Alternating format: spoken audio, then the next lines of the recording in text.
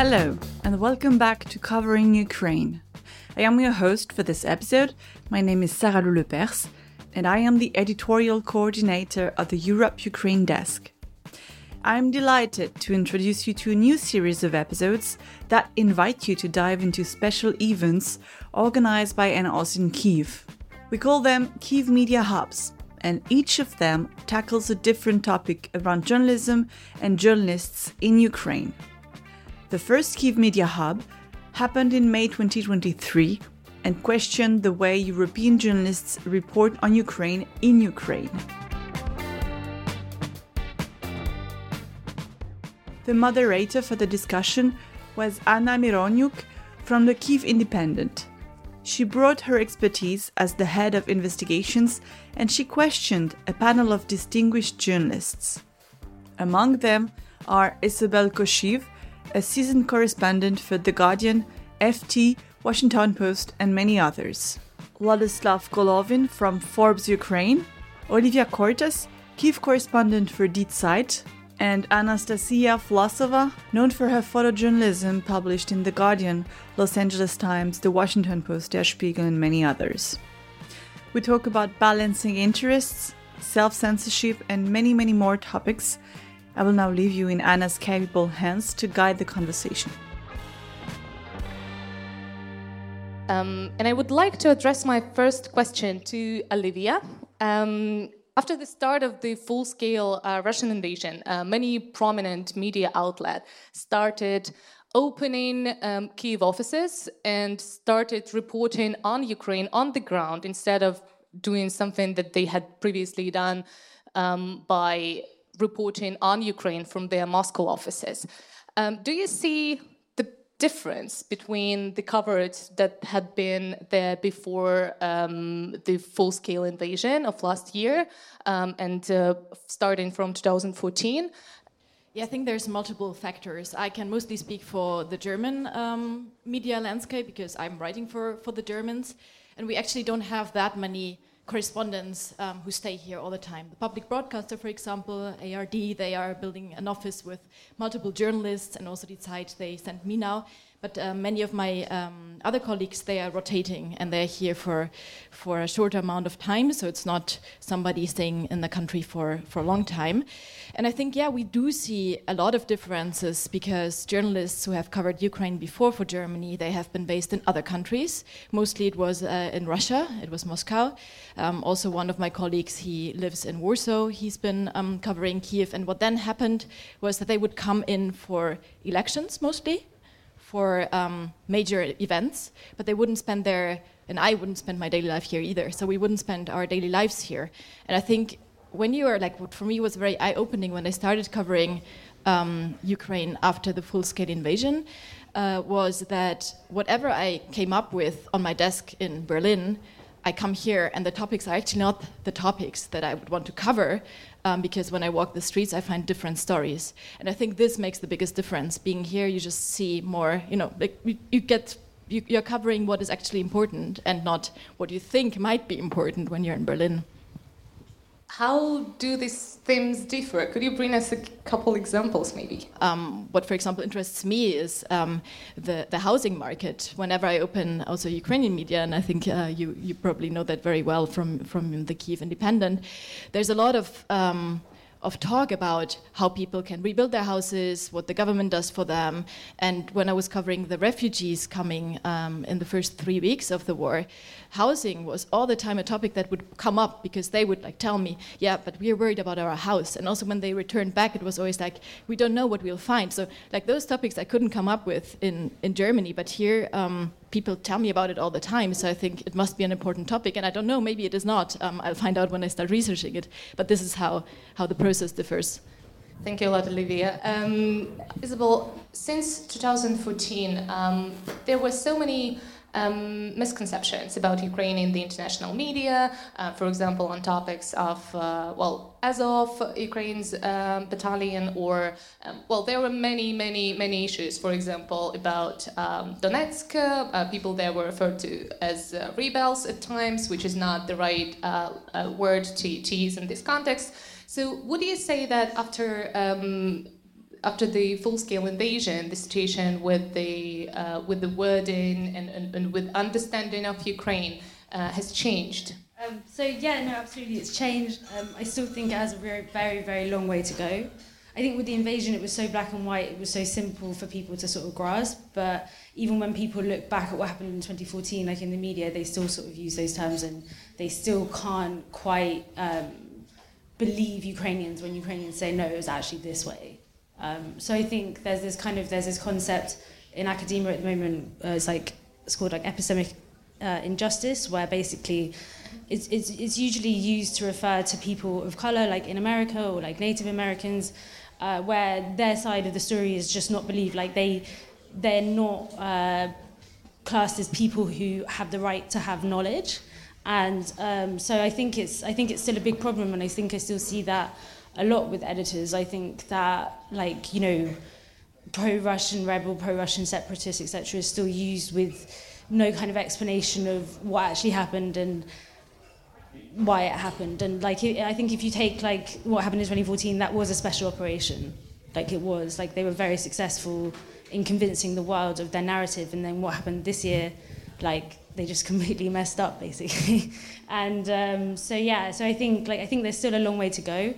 I think because so many people have been based in Moscow for so many years, like that kind of journalistic knowledge which was built up in Moscow and other places over like 100 years, you know, journalists were always based there, just hasn't had the same sort of, Ukraine just hasn't yet had the same number of people learning about it. So I think there's still just like a massive generational gap. And I think there's also this thing of people don't want to admit that they don't know. So when Ukrainians tell them, no, it's not this way, they'd rather just say, no, we know better, rather than actually go to the effort of learning about something new. I guess that's my kind of take, yeah. Also wanted to follow up, Isabel, with the, how do you believe the knowledge of local context and knowledge of background of local politicians impact your reporting? Yeah, absolutely. Like, I mean, I think, especially at the beginning of the invasion, like politics sort of disappeared in a way, and like kind of a greater like narrative took over, and that was, I think, the right thing. And like when people came here, they were doing very much like reactive reporting, like going to a scene, interviewing witnesses, and then just saying, okay, this is what happened, and you know, this is how awful it is. I think particularly now, like, you know, we can see that politics is kind of definitely coming back into the fold. I think in Ukraine, like, you know, nothing is as it seems when you get to like people in power, basically, right? And I think if you don't know that, then like you're going to get yourself into trouble, because you're going to start trusting people and trusting information which you shouldn't be. So yeah, I think it really does matter. I think it's going to matter like more and more as time goes on, especially like next year, next year especially. Why so?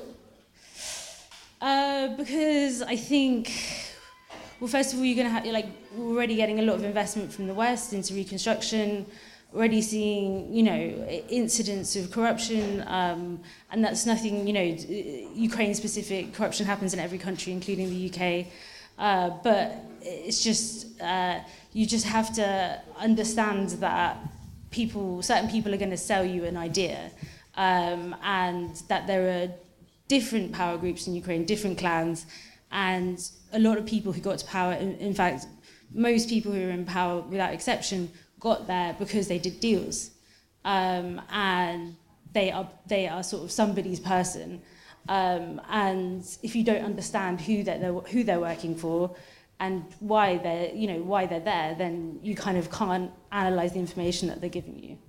All right, thank you. Let's talk about the access that foreign media and Ukrainian media are having to the front line and to people in power in Ukraine at the moment. Do you guys think that the foreign media and the Ukrainian media are exercising the very same access to people and places? Vladislav, maybe you would like to start? Is the treatment fair? Or... From my perspective, it depends mainly not only from the media, but mainly from like mediators, which we call the fixers. Of course, if it's like widely known media, like New York Times, Washington Post, or The Guardian, or anybody else like widely known in Ukraine as well, it's easier to arrange any scene, any kind of access. For example, when I'm as a producer, I'm talking with press officers or with some commanders. It's much easier me to name the widely known media because it's a great audience. It's millions of readers, and when it's something not very well known media, it's not very easy. But it mainly depends of the what relationship do you have with your speakers, with the military guys, and because if you know, when I was working like before the full-scale invasion, I was working for Forbes. We covered like a lot of business stories. We usually say like, you know, PR managers were invented to bypass them. It's a like usual joke that when you get you want to get some interview, and PR manager, he is like just creating obstacles for you, and you're just trying to find the way how to go around him to get the contact of the person, of the businessman. And for the first time, I was thinking that it doesn't work for the military. But later, so the press officers are there to actually help. Always. Yes, they help, but not. They not always have possibility to help. Besides, there are a lot of extremely good press officers, which I'm impressed of, with reporters' background or communication background. But sometimes I met this very strange attitude among press officers, which are saying, "Oh, this media, they want only to show the blood, only to show the sensation, like," and they like. They do not understand the role of the media, some of them, and it's extremely hard to communicate. It's not all of them, it's a teeny minority maybe, but they also could create obstacles. So turning back to the question, it depends from each person, from communication skills of the reporter on the ground and from the fixer on the ground. Anastasia, would you like to say a few words about the access to the front line? Any obstacles you've faced in this regard? I mean the same as Vlad was saying about the press officers being as like extremely good and extremely helpful, and I really know like a lot of them. So like first and foremost, they make our work much easier, and they make our work possible first and foremost. And this attitude that kind of surprised me that I recently acquainted from a press officer. It was a complete misunderstanding of the role of the press officer. He told me, well, I'm here to take the pictures, but and I was a bit shocked because I was thinking that so the person doesn't understand the role of the photojournalist, and also I think that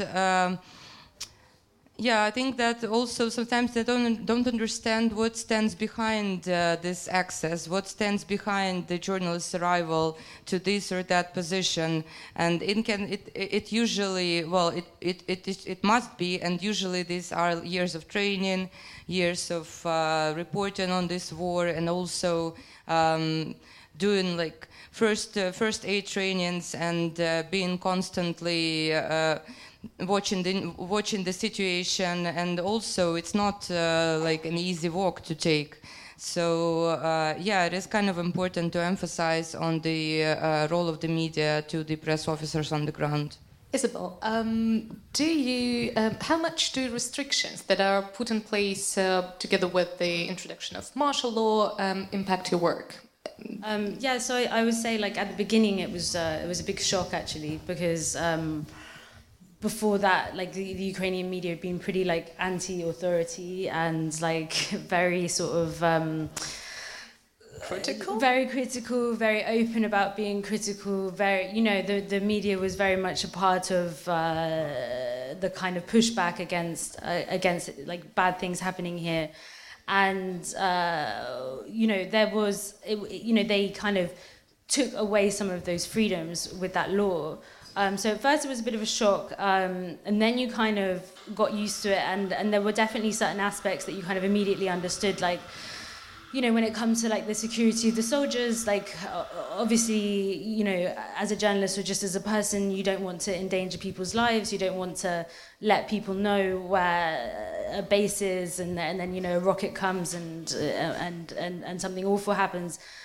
So I think then it kind of moved to the next stage around the time when they were kind of messaging about the Kherson offensive in September, and certain press officer, quite a few of them were kind of releasing new guidelines, like suggestions, although they weren't officially part of the law, which included all kinds of different new things that they kind of just invented on their own, mostly for their own benefit, but which were readily like kind of dismissed, and everyone pretty much said no, like we're not going to follow those because they don't actually, if the ones before made some sort of logical sense and you could see the reasons behind them, these ones didn't. And then I think after the pushback from that, I kind of noticed that things kind of settled into their place, and people just kind of learned to get on with it. Still occasionally you get people who post photos of like trails of smoke and rockets, which you're not meant to do, because basically from that, the Ukrainian military says that, Russia can locate where the air defense is, for example, or something like that, like geolocate. So you still get people like breaking the law, but it's mostly sort of, it's mostly the exception. I think the biggest thing now is obviously talking about losses, because it's probably the best kept secret of this war is like how many Ukrainian soldiers have died, and the kind of messaging around that. Obviously, for the Ukrainians, they say, well, this is a sort of a military strategic advantage for us to keep this a secret, and yes, you can understand that, but there's also the question of like, well, is it also because you don't want to dent morale? Is it also because you've made mistakes that you don't want people to know about? Like, and those are very uncomfortable questions, because ultimately, objectively, Ukraine is the victim of this war. So to then criticize Ukraine on those factors is quite a difficult thing to do, but there's no doubt those kind of incidents have happened, and the way that you kind of report around that and try and continue on reporting on those factors and trying to continue to show like what is actually happening, it is really challenging, because there's a lot of pressure to toe the line, I guess. But yeah. I would like to ask our Ukraine representatives, do you guys believe that there is room for self-censorship while you are a Ukrainian, being a Ukrainian reporter or photographer, being in Ukraine and having some, personal attachment to the country which you are covering? Is there room for self-censorship? I had a hard one, just like the day before yesterday. I was photographing the Russian prisoners of war. Well, of course, I was asking if they don't mind being photographed, and all three of them said no. So, showing the face. So I offered them to hide the face, and of course, like, three of them wanted to hide their faces, so I needed to protect their identities. And, well, of course, there is no way that I'm gonna disrespect the will of the person that I photograph. But I would say that now I'm in the process of edit, and I'm gonna share my concerns right now. Because it's all about the details, right? And we know that they are they're like given clothes by the volunteers, and basically as people who sit in the detention center, they don't look nice and fuzzy, right? And I photographed their clothes, like the way they were dressed, and one of them had a really like cracked boot. So I have a picture of this cracked boot. So I'm thinking now, if I'm going to include that image into an edit, am I adding to a narrative that these are poor Russian boys or guys or men who didn't understand what they are doing, and now they're struggling in the Ukrainian imprisonment, right? But at the same time, am I going to censor myself and not include that image into the edit? Because, usually I would do that, right? So that's a tricky question, and I don't think that I have an answer to this one. Thank you. Vladislav, do you find it as a challenge for yourself? Self-censoring yourself, maybe? Any cases like that?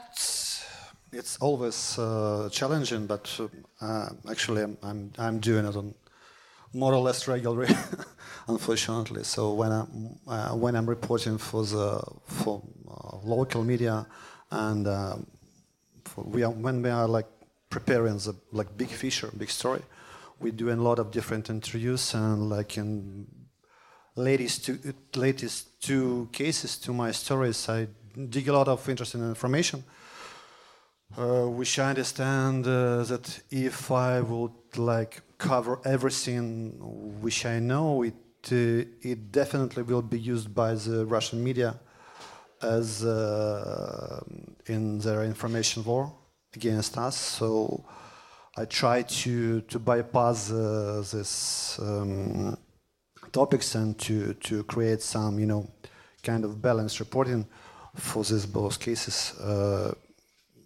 because I do understand the responsibility which any of us has. That's maybe one of the difference which I noticed between the Ukrainian and foreign reporters. That, we are at the war. Of course, we are not on the front line, but we are on information war.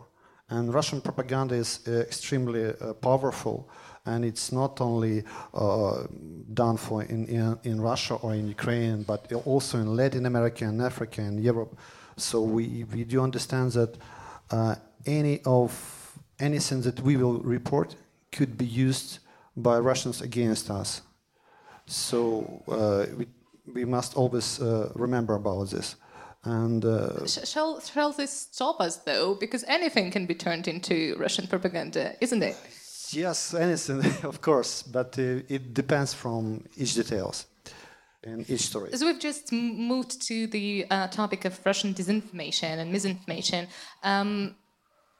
Do you have any tips on how not to fall victim to Russian disinformation and simultaneously not to become a press office of Ukraine's military and Ukraine's political establishment?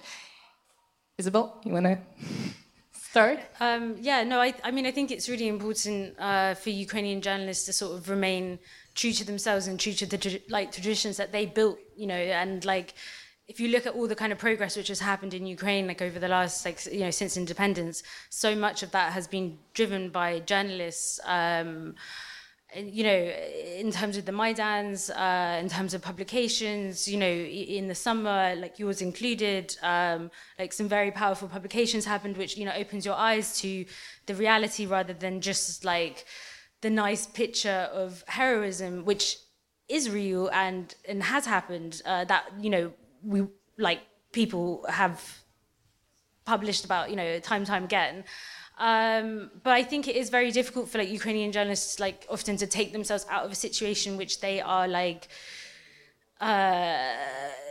they are a part of, like these are their families, this is their homes. A lot of Ukrainian journalists like have had parents or relatives like trapped on the occupied territories. Some of them still are, like journalists have died at the hands of Russian weapons and Russian soldiers themselves. So I think it is very difficult to sort of separate and take a step back right now. But I do think it's very important, because I don't think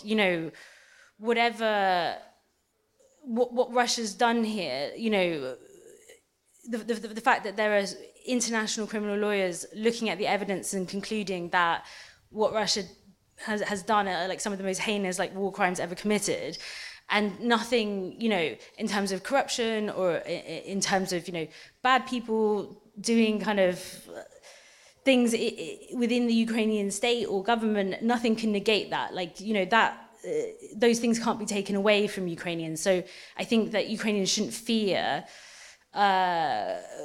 criticism and fear, you know, being true to what their job is, because, you know, ultimately if they don't do it, then you know, people on a national level and international level are going to have a very skewed view of things, and then it's like what Nastia says, it starts turning into some sort of alternative, you know, and I think it's a long way from that still, but, you know, there's a possibility, right? And like, and I think there's always a danger, and I think that's exactly like, I mean, if you look at what happened in Russia, like if you look at what happened like 10 years ago, you know, you had those protests in Moscow, and although it seems like so naive now to think, like people still thought, oh yeah, maybe there'll be a revolution in Russia and maybe something would change, because, you know, there was still sort of a kind of active opposition in some respects, right?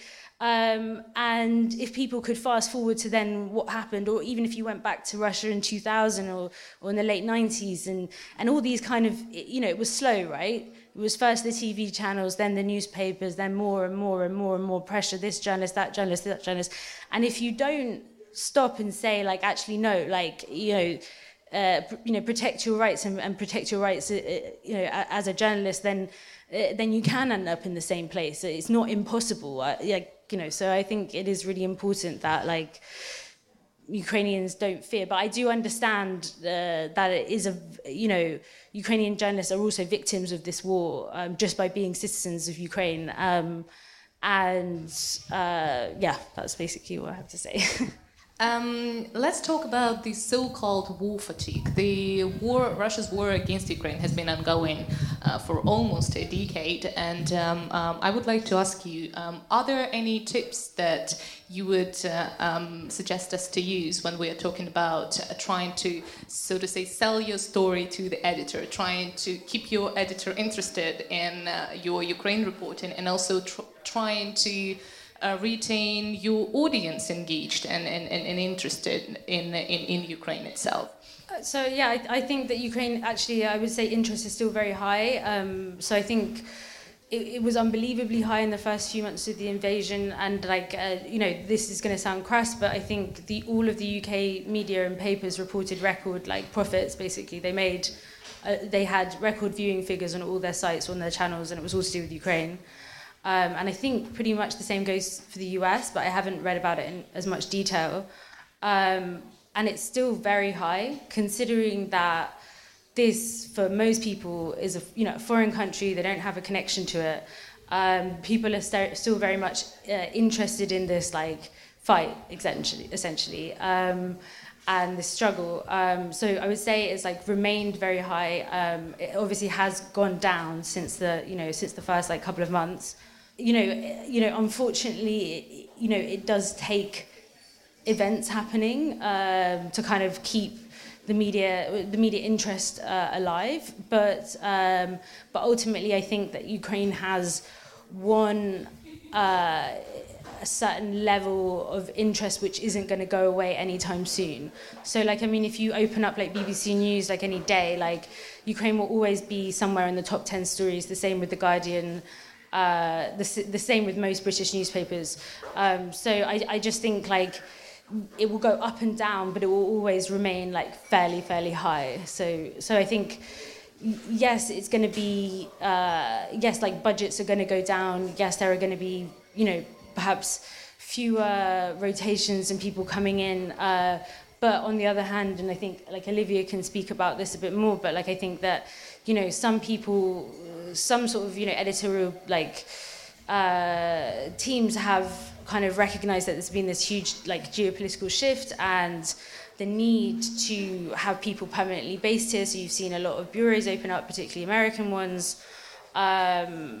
That hasn't happened across the board, and unfortunately I think it will take more events or like whatever happens for that to kind of take place, because like if you look at history, like still so many newspapers have people based in Warsaw, where like just objectively there's there isn't as much news, right? If you look at the 30-year period of like or since Ukraine's independence, so.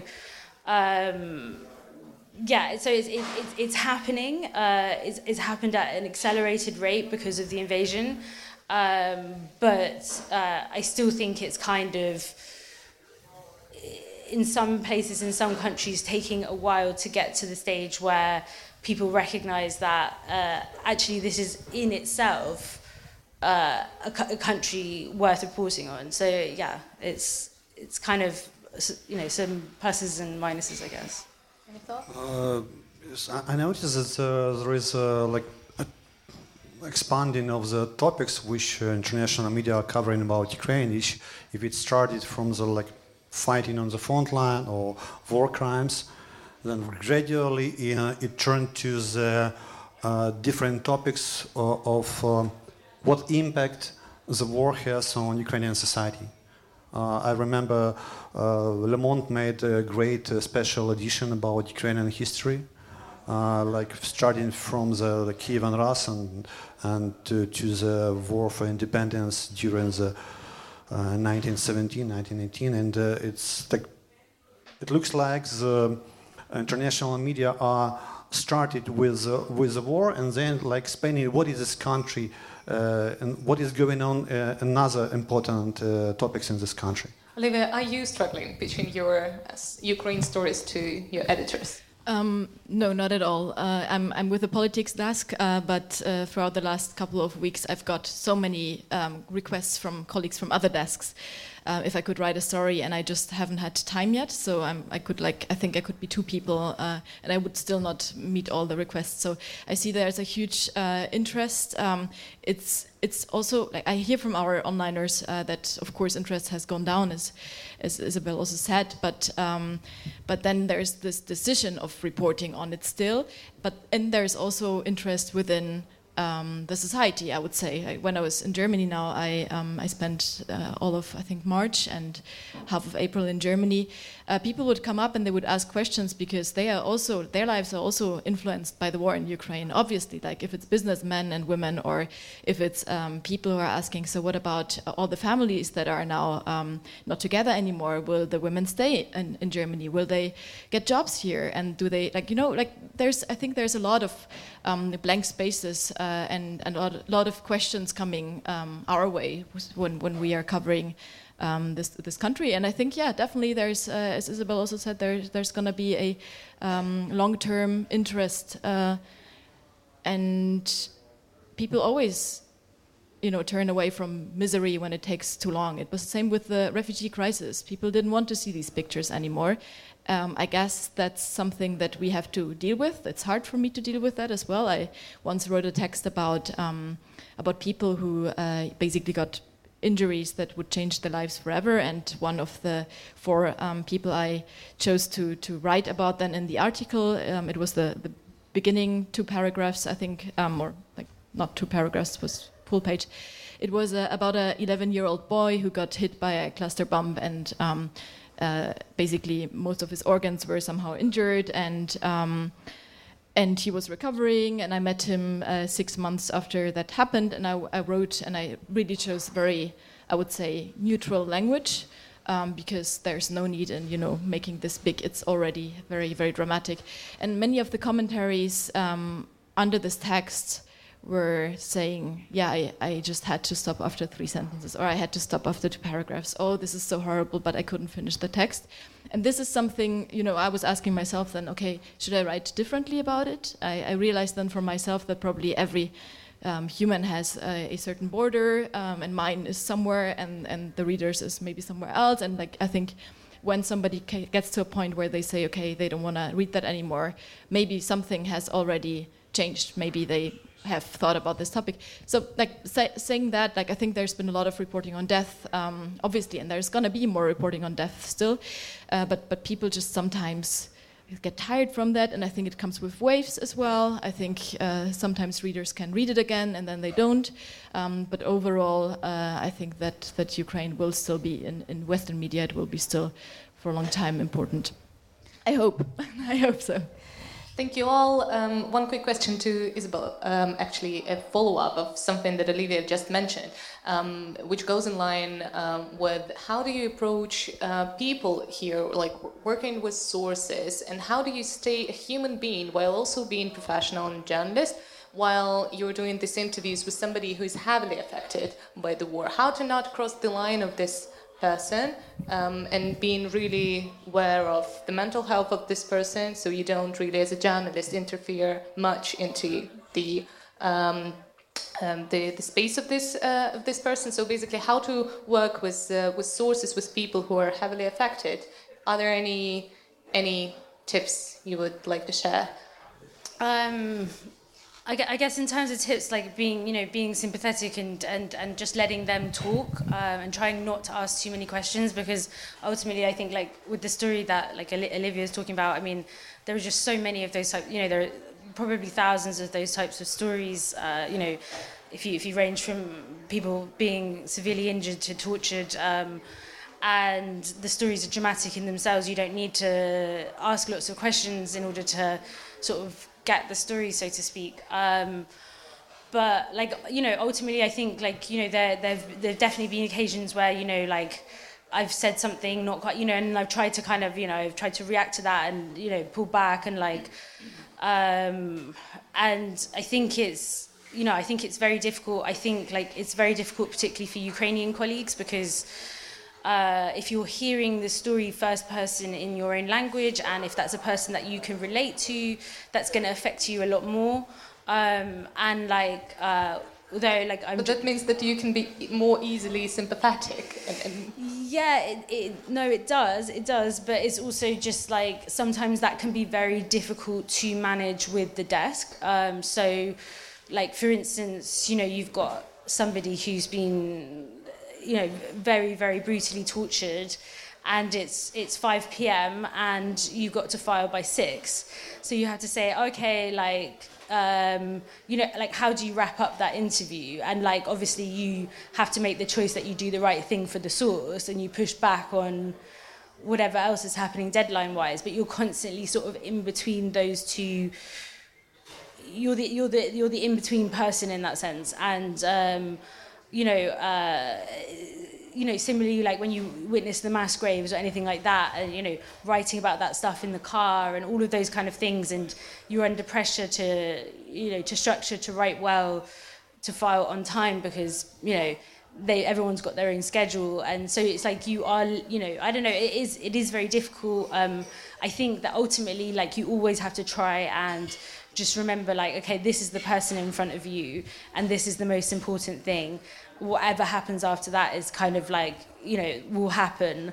And also just, I guess, also like trying not to follow up with any questions. I think that's really important. I think once somebody's gone through whatever's happened to them, they've already basically been re-traumatized by that interview. So following up again with additional questions, although sometimes you need it, just try not to do it. Just try and write around it somehow, would be my kind of, suggestion. Are there any questions in the audience to our brilliant panelists? Okay, don't be shy. Hi, I'm Marion from French radio. So I'm a radio journalist in France, and I was just wondering about the position of Ukrainian journalists, because we talked with many journalists this week, and several of them said to us that they were soldiers for their country too. So, do you have a reaction on this? You mean like soldiers of information war? You mean, yeah, yeah. Yes, it's always like you want. I want to be like a hero of my country. I'm not fighting on the front line, but I'm doing like in information war, which is not true actually, because we are like reporting. We are not like sacrificing our lives as our soldiers. Of course, we must stay independent and neutral. Maybe one of the great examples which I remember is big investigation with Kiev Independent made about the Foreign Legion, and several cases which made Ukrainian Pravda about the problems we have in our country. We're not soldiers. If we are soldiers, we are not reporters anymore, from my point of view.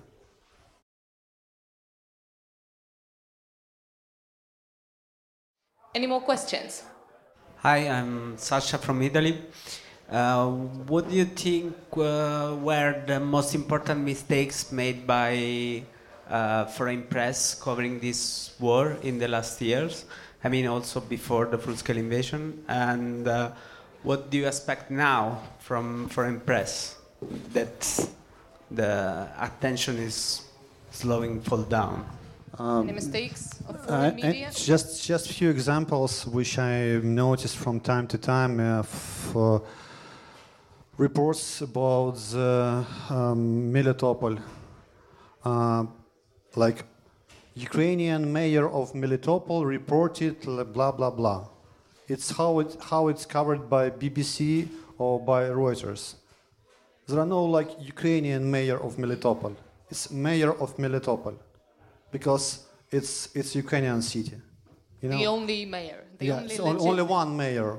And another example is also from BBC and from Reuters, unfortunately, like Russian administration of Zaporizhia region or Russian administration of Donetsk or some else region. There are no like Russian administration.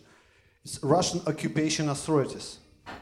You know, it's like the wording which shows that there is a great impact of Russian editors in BBC and in Reuters as well, unfortunately. And sometimes it's happened like when some great media, like very quality media, but they covering in general of possible threat of returning Crimea. And in that case, Putin could use nuclear weapons, and they are asking for comments from some political analysts, in quotes. And these political analysts turn to be with Russian surnames. However, they're based in London. But simple Google search shows that this Russian analyst, he is like, have political education from political science from Moscow. He could not be commentator. He's biased. He's biased in that case. He could not be, and it's a big mistake when you know, it's balanced reporting. It's not, from my point of view, balanced reporting. It's not for that case. We could not ask, for example, the bombing of I don't know, Mariupol drama theater. We could not ask like Russian side, what do you think about this? Because it's the same like we will ask Al Qaeda, what do you think about September 11? What is your point of view? We must do balanced reporting. You know, from my point of view, this is like main mistakes which are made in foreign media. Thank you a lot for being with us. Thank you. Big thanks to the panelists and to the audience too. But we ran out of time, so it seems we shall say goodbyes to one another and maybe join us for drinks afterwards for an informal discussion. Thank you very much. Yeah.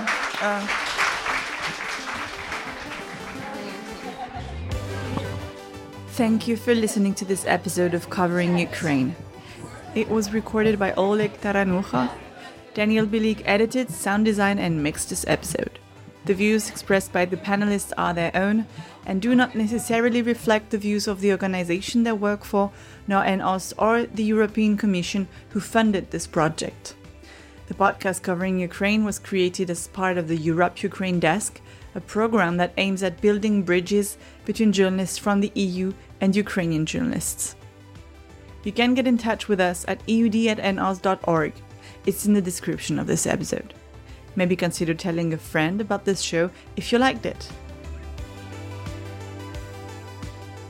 We will come back soon. Until then, take care and thanks for listening.